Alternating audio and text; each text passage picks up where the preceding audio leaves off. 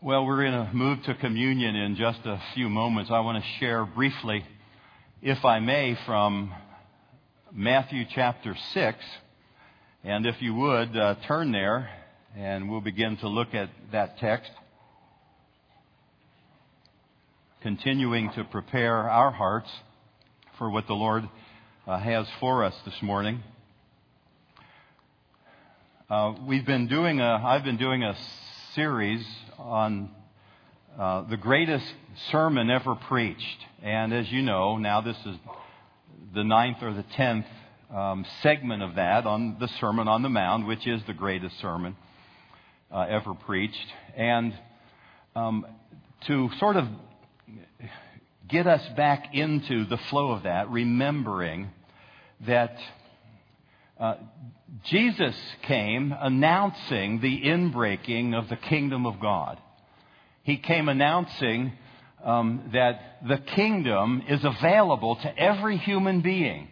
Now, the religious folks didn't get that. They wanted it to be just for them. But Jesus said, no, the kingdom of God is at hand, meaning it was as close as the air that you breathe.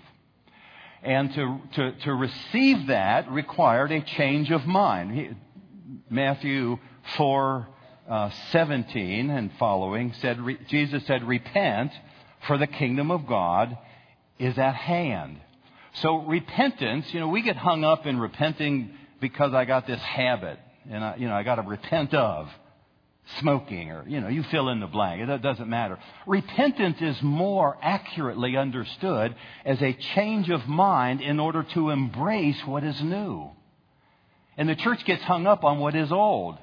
And God wants to give us what is new. It isn't that we shouldn't repent of specific things that are displeasing to God, but it is true that more importantly, we need to change and embrace the Father who loves us and has made atonement for us through the person of Jesus. So changing your mind and believing the good news is where the sermon actually starts. Now, if you've been with us, we won't go over all of this, but Jesus began to teach in contrast. And the contrast were between the old righteousness and this new kingdom heart that God was instilling in His people through the coming of Jesus and having a relationship with Him. You remember Jesus talked about the old righteousness. Those who didn't murder felt that they were pretty righteous. I haven't murdered anybody. Look at me. And Jesus said, well, let's look at your heart, because God is more interested in your heart and where that is. So you might want to begin to look at your contempt and your anger and your hatred toward other people. You've heard it said in times of old, thou shalt not kill, but I say, whoever is angry. And so it was all through the contrast with adultery. Look at your heart with lust and fantasized desire. And, you think you're righteous because you have given your wife a certificate of divorce. But I say to you, God is interested in having kingdom relationships with the people around us. So it goes. The old righteousness then was contrasted to the new righteousness. The kingdom of God is at hand. The kingdom of God is in your midst. The kingdom of God is within us. So Jesus was, in fact, demonstrating and teaching that the new righteousness was about a heart that was touched by the King, or to say it differently, where the King comes into the heart and makes it new. So we get the privilege then through the new covenant, because of forgiveness of sin. Jesus takes our sin and separates it from us so that the Holy Spirit can then come live in our hearts and direct us in through the levels of life. So turn to Matthew 6 if you've not yet done that. And let me just look at a couple of things this morning. And what we're talking about is the community of prayerful love. Last week we looked at giving. Don't do your giving in order to be seen by men. Don't do your charitable deeds. Blow the trumpets like the hypocrites, etc. And now we come to actually verse 5. And let me just read it. Jesus said, when you pray, you shall not be like the hypocrites, for they love to pray standing in the synagogues and on the corners of the street in order that they may be seen by men. Assuredly, I say to you, that's all they get. In other words, they have their reward. Verse 6, But you, when you pray, go into your room, and when you have shut the door, pray to your Father who is in the secret place, and your Father who sees you in the secret place, He will reward you openly. Verse 7, and when you pray, do not use vain repetitions as the heathen do, for they think that they will be heard because of their many words. Therefore, do not be like them, for your Father knows the things that you need even before you ask Him. Therefore, verse 9, pray like this, or in like manner pray, or this is the kind of way that I want you to pray. Our Father in heaven, hallowed be your name. Your kingdom come. Let your will be done on the earth as it is in heaven. Give us this day our daily bread, and forgive us our debts as we forgive our debtors. And do not lead us into temptation, but deliver us from evil. And some manuscripts then add and have, as the New King James says that I'm reading, for yours is the kingdom and the power and the glory forever and ever. And everybody said together, amen. Okay, now let's just take a few moments before we move into communion and talk about this community of prayerful love. Now, I'm not going to spend a lot of time digging real deeply here, but Jesus gives His disciples 4 cautions or principles about this notion of prayer, what it means to live in a community, a loving community of prayer. And so I'll just list them here. The first one, He says, don't pray in order to be seen by people. Now, that does not mean you shouldn't pray where people see you, or I'd be out of a job. I mean, see, that's not what it's meaning. It's not meaning don't pray where people will see you praying. By the way, I pray more than where people are around. But what Jesus is saying here is don't pray in order to be seen by people. And that was the contrast that Jesus was looking at. Those who were doing certain religious activities in order to be seen. And to them, Jesus said, they have all they're going to get. Why bother praying if you're praying in order to be seen? Secondly, Jesus said, your Father is in secret, and He sees what is done in secret. That's good news, bad news, isn't it? He sees everything. Everything is open before Him. And He says, when the Father who is in secret, when you go into the secret place, when you pray in secret, your Father who is in that secret place, He sees the secrets of your heart. Now, beloved, this is about a prayerful community. This is about what prayer really means. And Jesus, if He was saying anything, He was contrasting the way some people prayed in order to be seen by people versus those people who simply have a confident hope that when they pray, the God who sees in secret will bless and manifest His presence openly. He sees in secret. If there's anything that encourages me in my prayer, it would be that God understands the whispers of my own heart. I used to think that I had to pray with people more and more. Or if it was the amount of time that I prayed with other people. Other people and praying with other people is important, but Jesus went on and said, don't use vain repetition because that's not going to help your praying. In other words, it's not the time that you're praying. It's not even whether you come every Wednesday night to pray. It means that the heart that's been touched with prayer, the heart that's been touched by the kingdom, the heart that has the King living within a new heart, that's the person who doesn't have to use vain repetition in order to be heard because they know something about the King in them and their prayer is happening a lot. Now, Paul used the words, pray without ceasing. I don't think I've hit that mark yet. But I do know that as I walk through my day, when I arise in the morning, the first phrases that come out of my mouth are phrases of praise. And all through the day, as I'm driving, as I rise up and lie down, as I walk on the way, as I'm at work, when I'm interacting with people, when I find that I'm anxious about something or worried or something's on my mind, there is this dialogue that's going on with the Lord all the time. Anybody else do that? 3? Come on, I know more than that, do you? You do that because many of you are praying people, and it's just breath prayers that you're uttering all the time about your wife, about your husband, about your kids or grandkids, about your parents, about the nation, about all those things that are on your heart. Jesus said, don't use vain repetition, but have confident, courageous faith in the God who sees and the God who hears. And then the fourth thing that Jesus said is the Father knows your needs even before you ask. Therefore, you don't have to keep asking. What would it be like if you had a father, I am a father, and my son or my daughter would come to me and he would ask for something, and before I had the chance of getting it for him, presuming it was something that seemed like a legitimate concern, he would ask me again, and then again. And then it's like, what's with you? See, vain repetition, trying to get our way as if we can manipulate the Father. There's a better way than trying to manipulate your Father.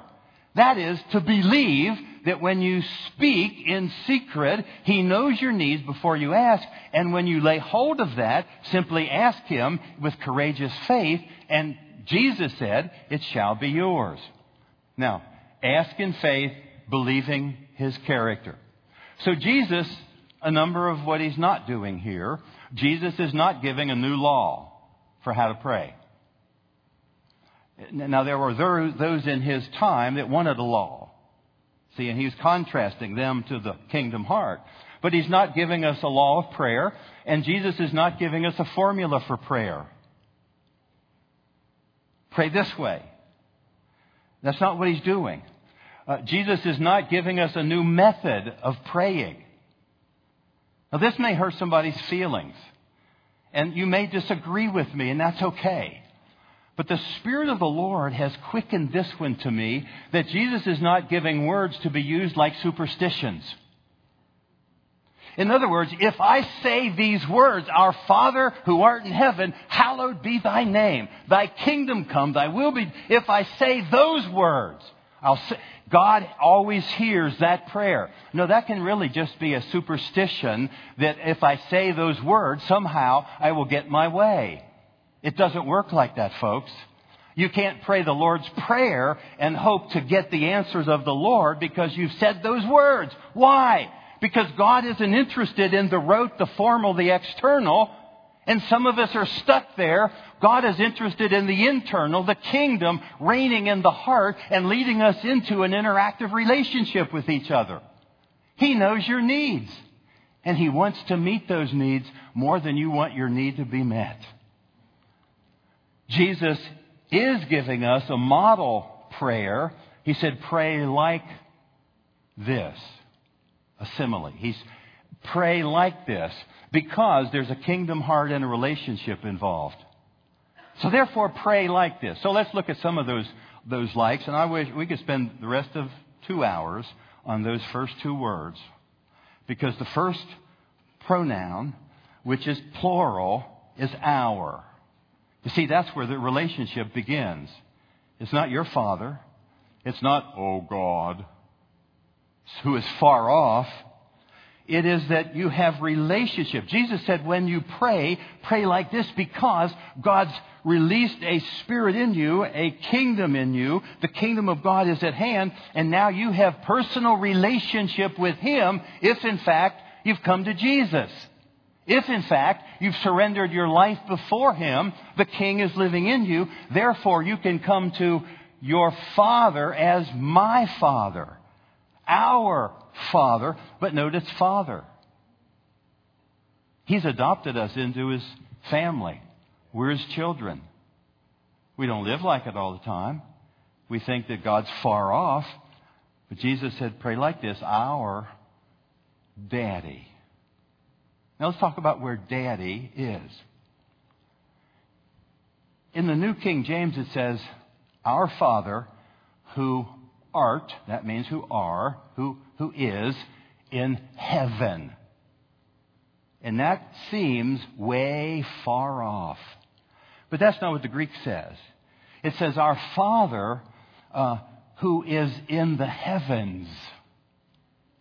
When God created, in Genesis, the heavens and the earth, the hashman, the heavens, God created it from the very lowest point to the very furthest point up.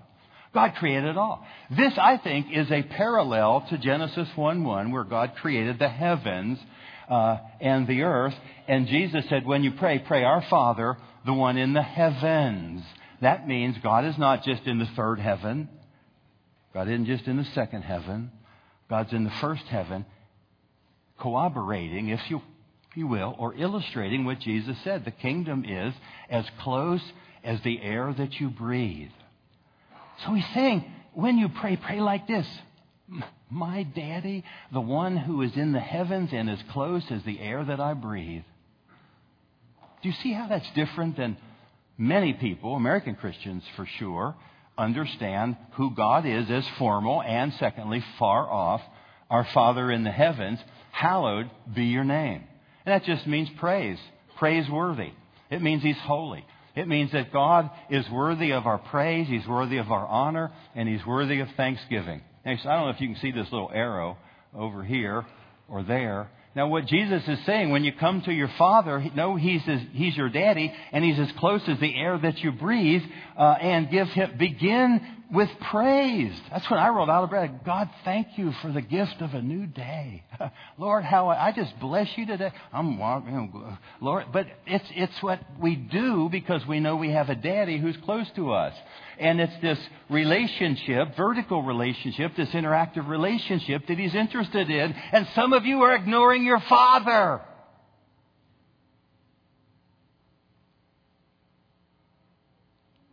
Did that communicate? He wants you to come and be with Him. My Father in the heavens, right here. You're worthy of praise.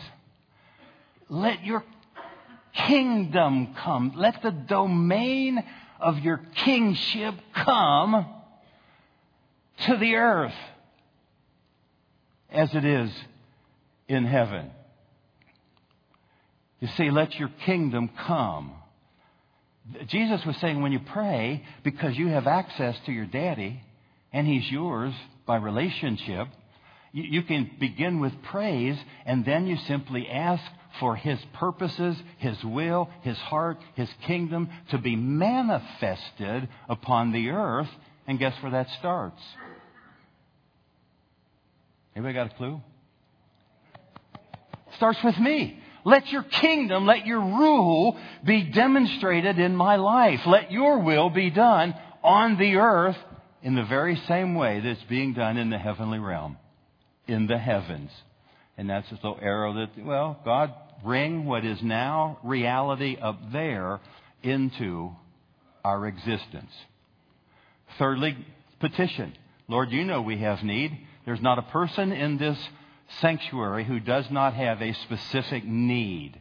Now, many of your needs are probably met, but all of us have needs. Jesus said this is the place. You start with intimacy, with relationship. Our Father, the one right in the heavens and right here now. Hallowed be your name. We give you praise. Let your kingdom come. And now give us today what we need. It's not all dependent upon you.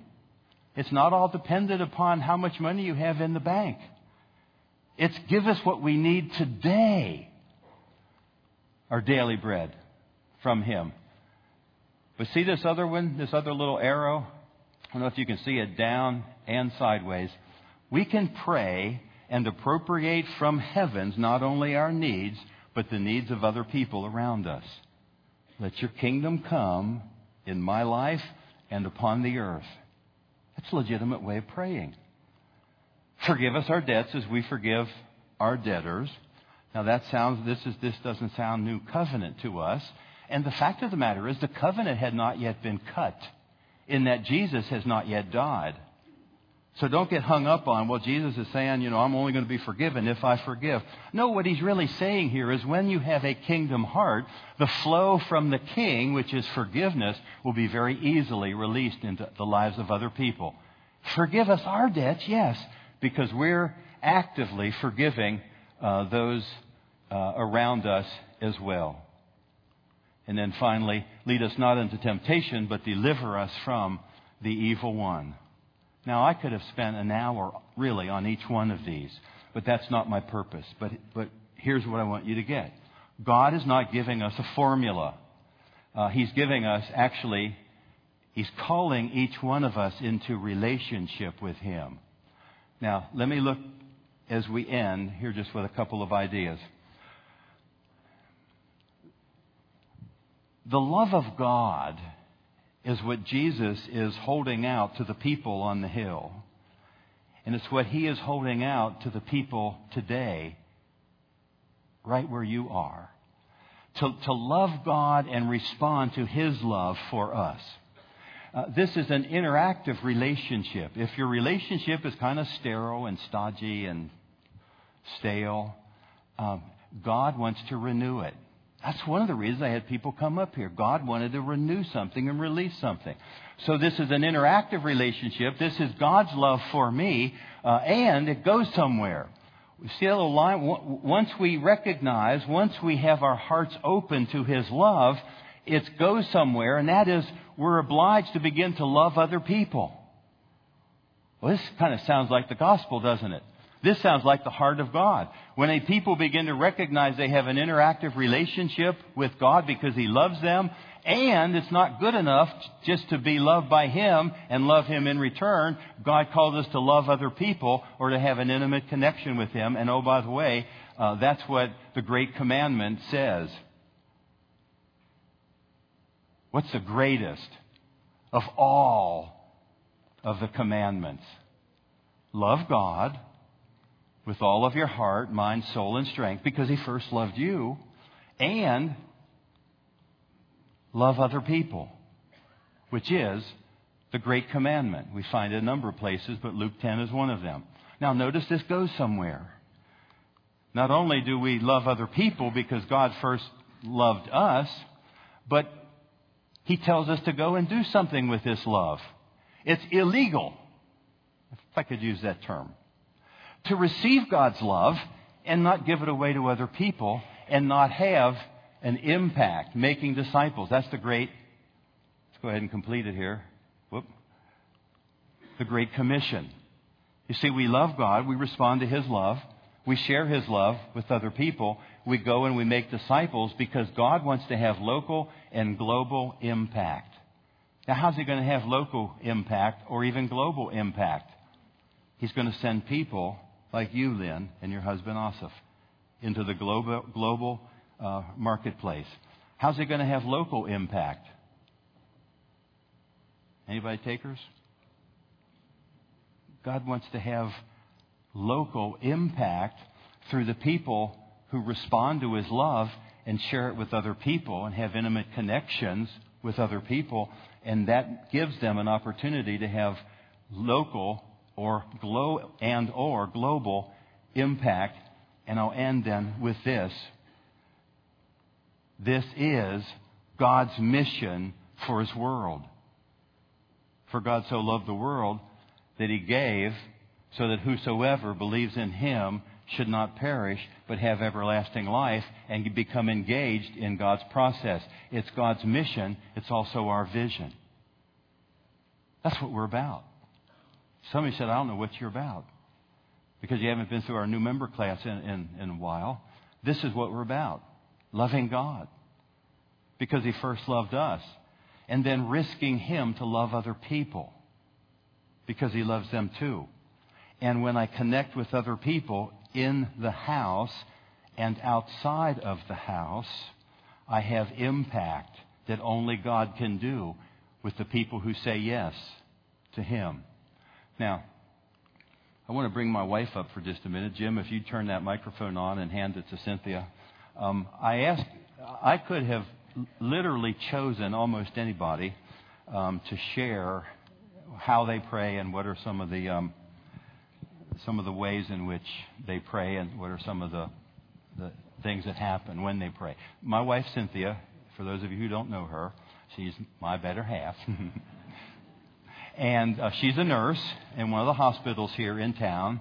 And this lady astounds me the way she prays on sight, with insight.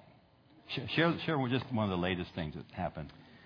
Well, this was a really special experience, and it really became more special afterwards. I went to work. I get there about 6:20. I got my assignment, and my assignment was room 210 to room 218.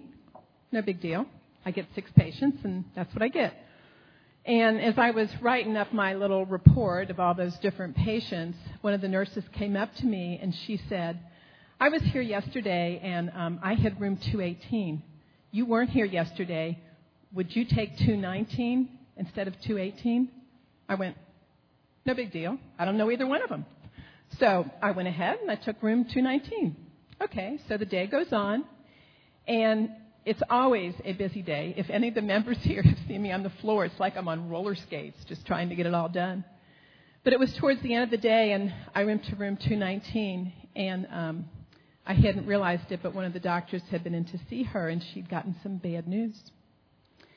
And when I went in, she was very, very flustered. It wasn't hard to observe that she was troubled. And I had not had a great connection with her all day. I'd had a connection, but not a great connection. And so I reached out to her and had a few minutes of prayer with her. And then we were able to contact her son, who she had not been able to get a hold of. And it was a really sweet time. Well, I went home. And the next day I had to go back to the hospital because I was teaching a class. So I wasn't there working with patients, but I was teaching a class. And as I spent time with the Lord that morning, it was like God said to me, hey, you didn't have 219. That wasn't your assignment. And I went, oh, God, you wanted me to have 219. You had 219 on your heart. I couldn't wait to get to the hospital and teach my class and then run into the room. And I can't even remember the woman's name. I'll call her Marion. I went in there and I said, Marion, God was thinking of you because you weren't my assignment. God switched the assignment and He gave me you. God was thinking of you. Now here's what I want to end with. You, every single one of you, have a room 219. Every single one of you. It may be the next door neighbor. It may be the clerk at Walmart. It may be the lady on the street. It can be 1,000 different things. I don't care if you're little or big, if you're young or old, you have a room 219. Thank you, Steve.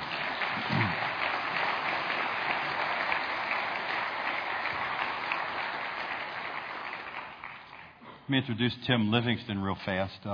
He and some others have been involved with our new young adult ministry that has been meeting downtown. And this past Thursday evening, they were encouraged to go out and pray through the city. And I asked Tim if he had anything he wanted to share about that. So he said, yeah, I got a little story. So. Okay, so we met on the Federal Building steps right in front of the river there where it's a beautiful water fountain, and our young adult group started to worship and pray, and then Michael gave us about 10 strategic points to go and pray for. So we broke up into groups, and my group went out towards First Presbyterian and went down 3rd Street. And just as we're walking around, I was praying in my heart, Lord, there's so many people out here. Is there anyone that you want us to minister to specifically? And I just got this picture in my head of a Civil War cannon that I've seen along the Riverwalk there, along Cape Fear River. And I just almost dismissed it, but I thought, oh, maybe that's the Lord speaking to me about maybe there's somebody that we need to speak to there. And so I just submitted it to my group. I said, hey guys, it's kind of a strange idea. I've got this picture of a cannon. Do you think we should go maybe try to minister to somebody there? And they agreed. And so we we headed that direction. And as we were looking around for this cannon, I saw a guy walking along the river, and I said, "Hey, man, have you seen a Civil War cannon along here? We're kind of looking for it." And I said, "Yeah, I think I've seen it around here somewhere. What are you guys doing?" "Oh, we're doing a prayer walk. We're walking around praying for different sites in downtown Wilmington." And I just felt like the Lord highlighted him and said, "You ought to pray for him." So I said, "Hey, do you mind if we pray for you? I know that's all kind of strange, running into us like this." And he said, "No, that'd be great." And it turns out he just moved here not too long ago and is trying to find his bearings. And so we just prayed a simple prayer, and I said, in my prayer I mentioned Jeremiah 29:11, "For I know the plans that I have for you, says the Lord, plans to give you a hope and a future, and plans to prosper you and not harm you." And he said, after we finished praying, he said, "The Lord's been really, I've been thinking about that verse all the time. It's one of my favorites." And it was just real encouraging to him. And he came back with us and finished the night as we worshiped in front of the Federal Building. And so we got the opportunity to encourage him, and he encouraged us. Thank you, Tim.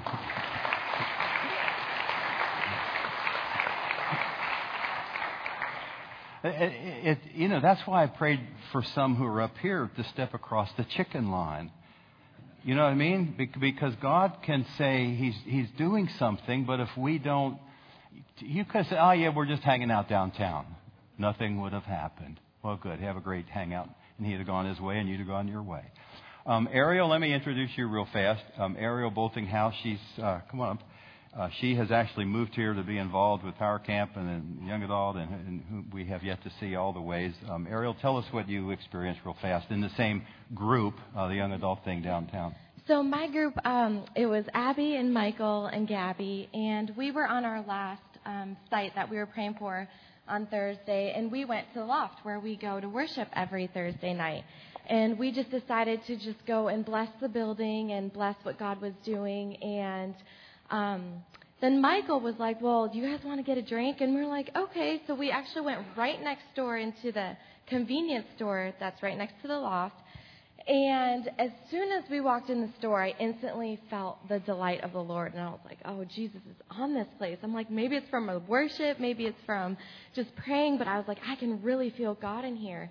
And so we got our drinks, and we were just looking around. We went to check out, and the Lord said, "I want you to give this man an encouraging word. I want you to prophesy over him." And I was like, "Okay, no problem." And so we go up, and Abby and Michael are making really good conversation with him, and we're just like, "Yeah, we're just right next door to you, and we worship every Thursday night, and we're here praying." And then I asked him, I was like, "Well, are you the owner of the store?" Because I felt like he was, and he was like, "I am." And it turns out that he's a Christian. He loves the Lord, and he actually plays like Christian music in the store all the time. And I think that's where you can really feel like the presence. And we got to pray for him. He let us pray for him in the store. I got to prophesy over him, and he was just really encouraged. And our agenda was just love. Like, we didn't have any other thing to do but to go out and love and pray for people. And I think that's what made it easy, is God opens the door when you don't have an agenda, and when you have your eyes on him, you're like, "Okay, Lord, what do you want me to do?" And so we just walked in that, and it was a great experience. So thank you, Ariel.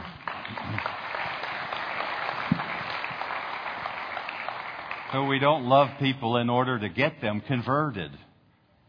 We love them because we're converted. And God does something in that. Now, I just want to end with just alluding to Jennifer Lineberry. Raise your hand. I'm not going to ask you to come forward. She's been a prayer warrior for a long time, and she went to my mother, Jenny Mattis. Raise your hand. There we go. And enlisted her to pray for every widowed person in the congregation. And my mom does that every day. Now, Jim and I know that there are so many other people that pray and have strategic prayer and group prayer and callings to pray. And we literally could have had dozens and dozens of people share testimony, but that wasn't the purpose, to have everybody share. But just to say, when we pray, when we have that interactive relationship, we begin to connect then with other people in love, and that gives us impact in the culture. And every place you work, are those room 219s? You may not forget, you'll forget everything I said, but you won't forget room 219. Each of you have a destiny to share. Now we're going to do communion, and we'll go over probably 10 minutes or so, and but that's the way it is sometimes. Let's just pray, and we'll ask the Lord to bless our time. And as we come for communion, I'm going to ask you to be mindful of all that Jesus did, and then give Him all that you know about yourself for what He wants to do with you. Jesus, on the night that He was betrayed, He took bread with His disciples, and He broke it, saying, "This is my body broken for you. Do this in remembrance of me." And after Jesus had eaten with His disciples, He took the cup, and pouring it out, He said, "This is the blood of the new covenant poured out for you. As often as you drink of this, do this in remembrance of me, in remembrance of all that I have done for you." Father, thank you for giving us the celebration of this feast to remember who you are, and in remembering you, remembering who we are. Set these common elements apart for their divine purposed instruction, God, so that we might participate in really meeting with you here in these last few moments as well. We bless you and we thank you in the name of Jesus.